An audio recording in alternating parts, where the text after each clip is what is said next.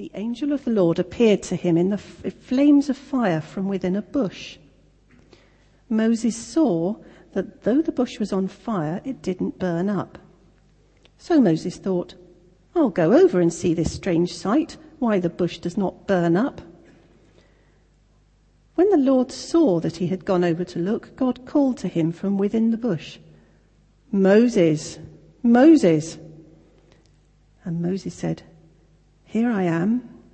Do not come any closer, God said. Take off your sandals, for the place where you are standing is holy ground. Then he said, I am the God of your father, the God of Abraham, the God of Isaac, and the God of Jacob. At this, Moses hid his face because he was afraid to look at God.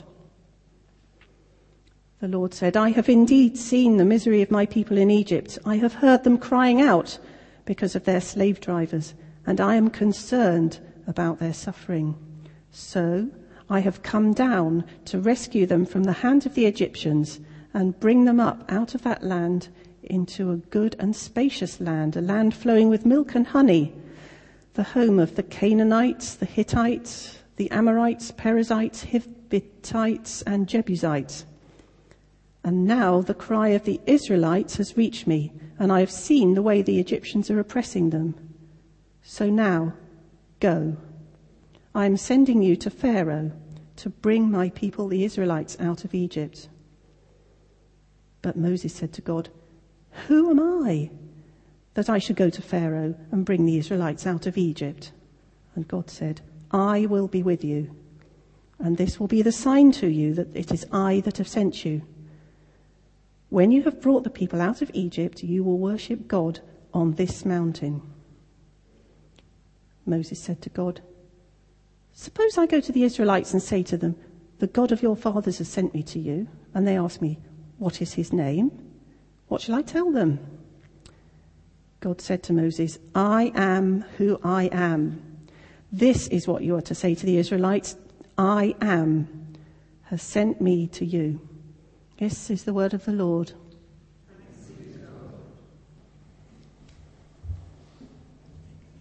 It seems rather an intrusion to stand here and speak to your folks here. But dear God, I pray that as we open your word together and look at this subject, you will speak. Lord, unstop our ears that we may hear what you want us to hear and then go and do what you want us to do. We pray in Jesus' name. Amen. Now, before we go into this subject, I need to tell you folks about 2 miracles that have happened in our family this last week. Because you've been praying. And you know what? God answers prayer. Sometimes it takes 2.5 years, but he answers prayer. Robin went into hospital when he was in London because he gets this arrhythmia in his heart.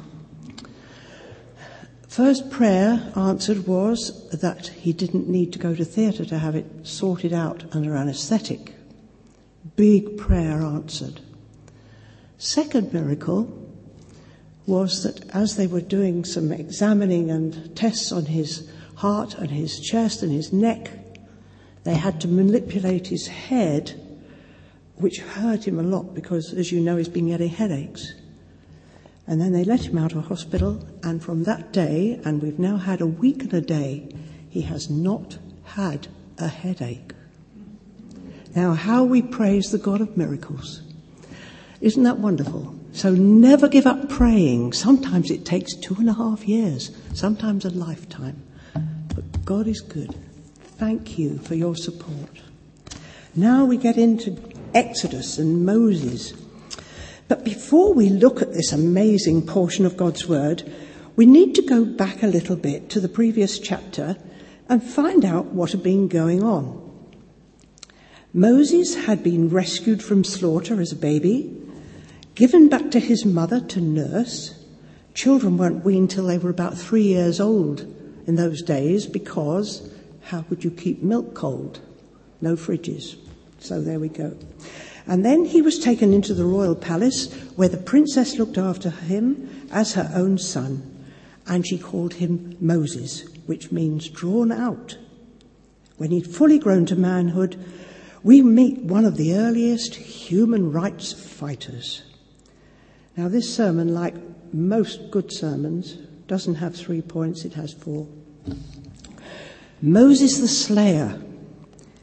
He was out visiting his Hebrew fellow countrymen when he saw firsthand the awful living and working conditions they were in.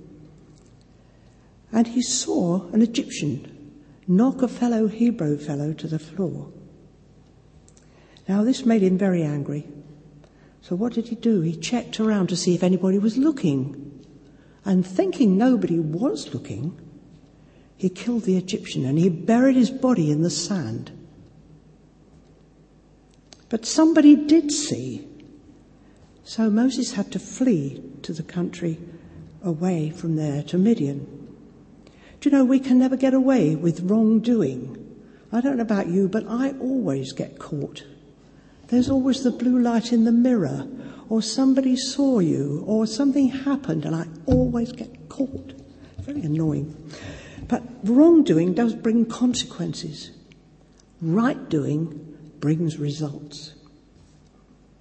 Well, Moses arrived in Midian, which is about 150, 200 miles to the east of Egypt. While he was there, he protected some girls who'd come near the well to water their sheep, because the shepherds, who were bullies and not very nice, were trying to chase them away. He got invited home for dinner, married the daughter of the house, Zipporah, and becomes a shepherd. Now, that is a thumbnail sketch of what has gone on before our story begins. And now we come to Moses the shepherd.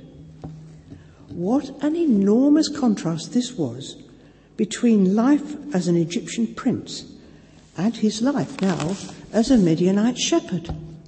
As a prince, he'd had everything done for him, and he was famous son of an Egyptian princess. And now, as a shepherd, he had to do everything for himself. He was holding down the very job he'd been taught to despise. In Genesis 43, chapter 30, verse 32, we learn that Egyptians wouldn't eat with Hebrews because it was detestable to them. That is a strong word. And also in chapter 46, verse 34, it says, all shepherds are detestable to Egyptians.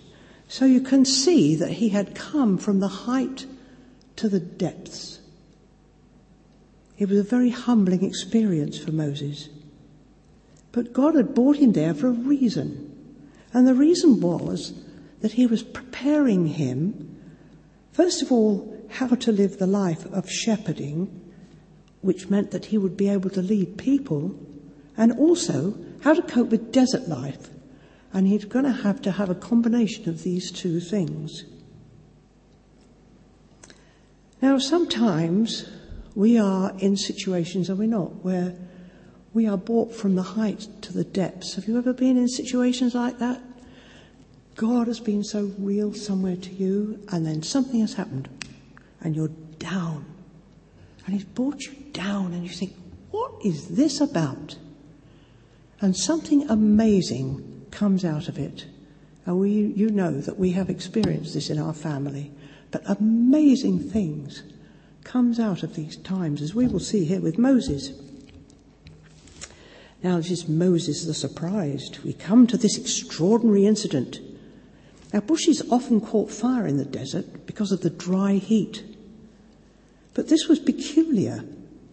It didn't turn to ashes and dust. How weird. It kept on burning and therefore warranted investigation. Now, God often uses unexpected sources when he works in our lives as well. Are we willing to investigate what God wants from us? We may not see a burning bush, but he'll use people and thoughts and experiences to surprise us. Be ready to listen. Now, God called to Moses by name. I love that. He called to him by name. He didn't say, hey, shepherd. He knew his name. When I was growing up, I suppose, I was in my early 20s and I met Robin and we were about to get married. I had the most peculiar, funny thing happen to me. I thought, well, who is this girl I am? I had a mother who spoke at lots of meetings and services, Mrs. Murray's daughter. I had a sister who was amazingly good at everything, Pam's sister. I had a husband who could speak for England, Robin's wife. Who is this person? And it's easy, isn't it, to lose your identity. And yet God has our names engraved in his hand. He knows our names. And that has been a huge source of comfort to me. And I know it must have been to Moses. What a shock to find this bush burning. Moses? Moses? Me? Moses? Yes, you, Moses. Now, what is this going on? He saw this bush, said, who is it? He didn't say, what is it? I think he must have realized that this was something divine. He didn't say, what is this? He said, who is it? Many people in Scripture saw God, but not in human form. Abraham saw a smoking fiery pot and a flaming torch. And God led the Israelites with pillars of cloud and with fire. But he didn't identify himself straight away to Moses, but he said, don't come any closer. Take off your sandals, for the place where you are standing is holy ground. Taking off his shoes was an act of reverence, conveying his unworthiness before God. And when God told him who he was, he covered his face with his hands, terrified to look at God. You ever been in that position? You ever felt that God is so real you could just put your hand out and touch him? And it's awesome in the best sense of that word, isn't it? Absolutely awesome. And we feel we can hardly breathe because he's so close. But God is our friend and he's also our sovereign Lord. So to approach him in a frivolous manner shows an enormous lack of respect.